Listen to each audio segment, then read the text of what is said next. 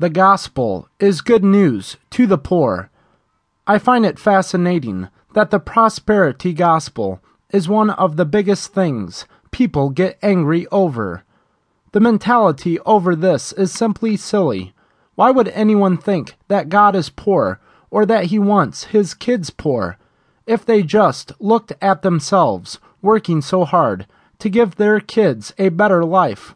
Our daddy is better and richer and much more generous. They love their kids and want to get them all they desire, and more if they can afford it. Well, God is the same way. He wants his kids to have all their heart's desires, as long as they love him and not money. God is love, and love always gives to the object of their love. It takes money to share the gospel. It takes money to feed the poor. It takes money to be a godly representative of what and who God is.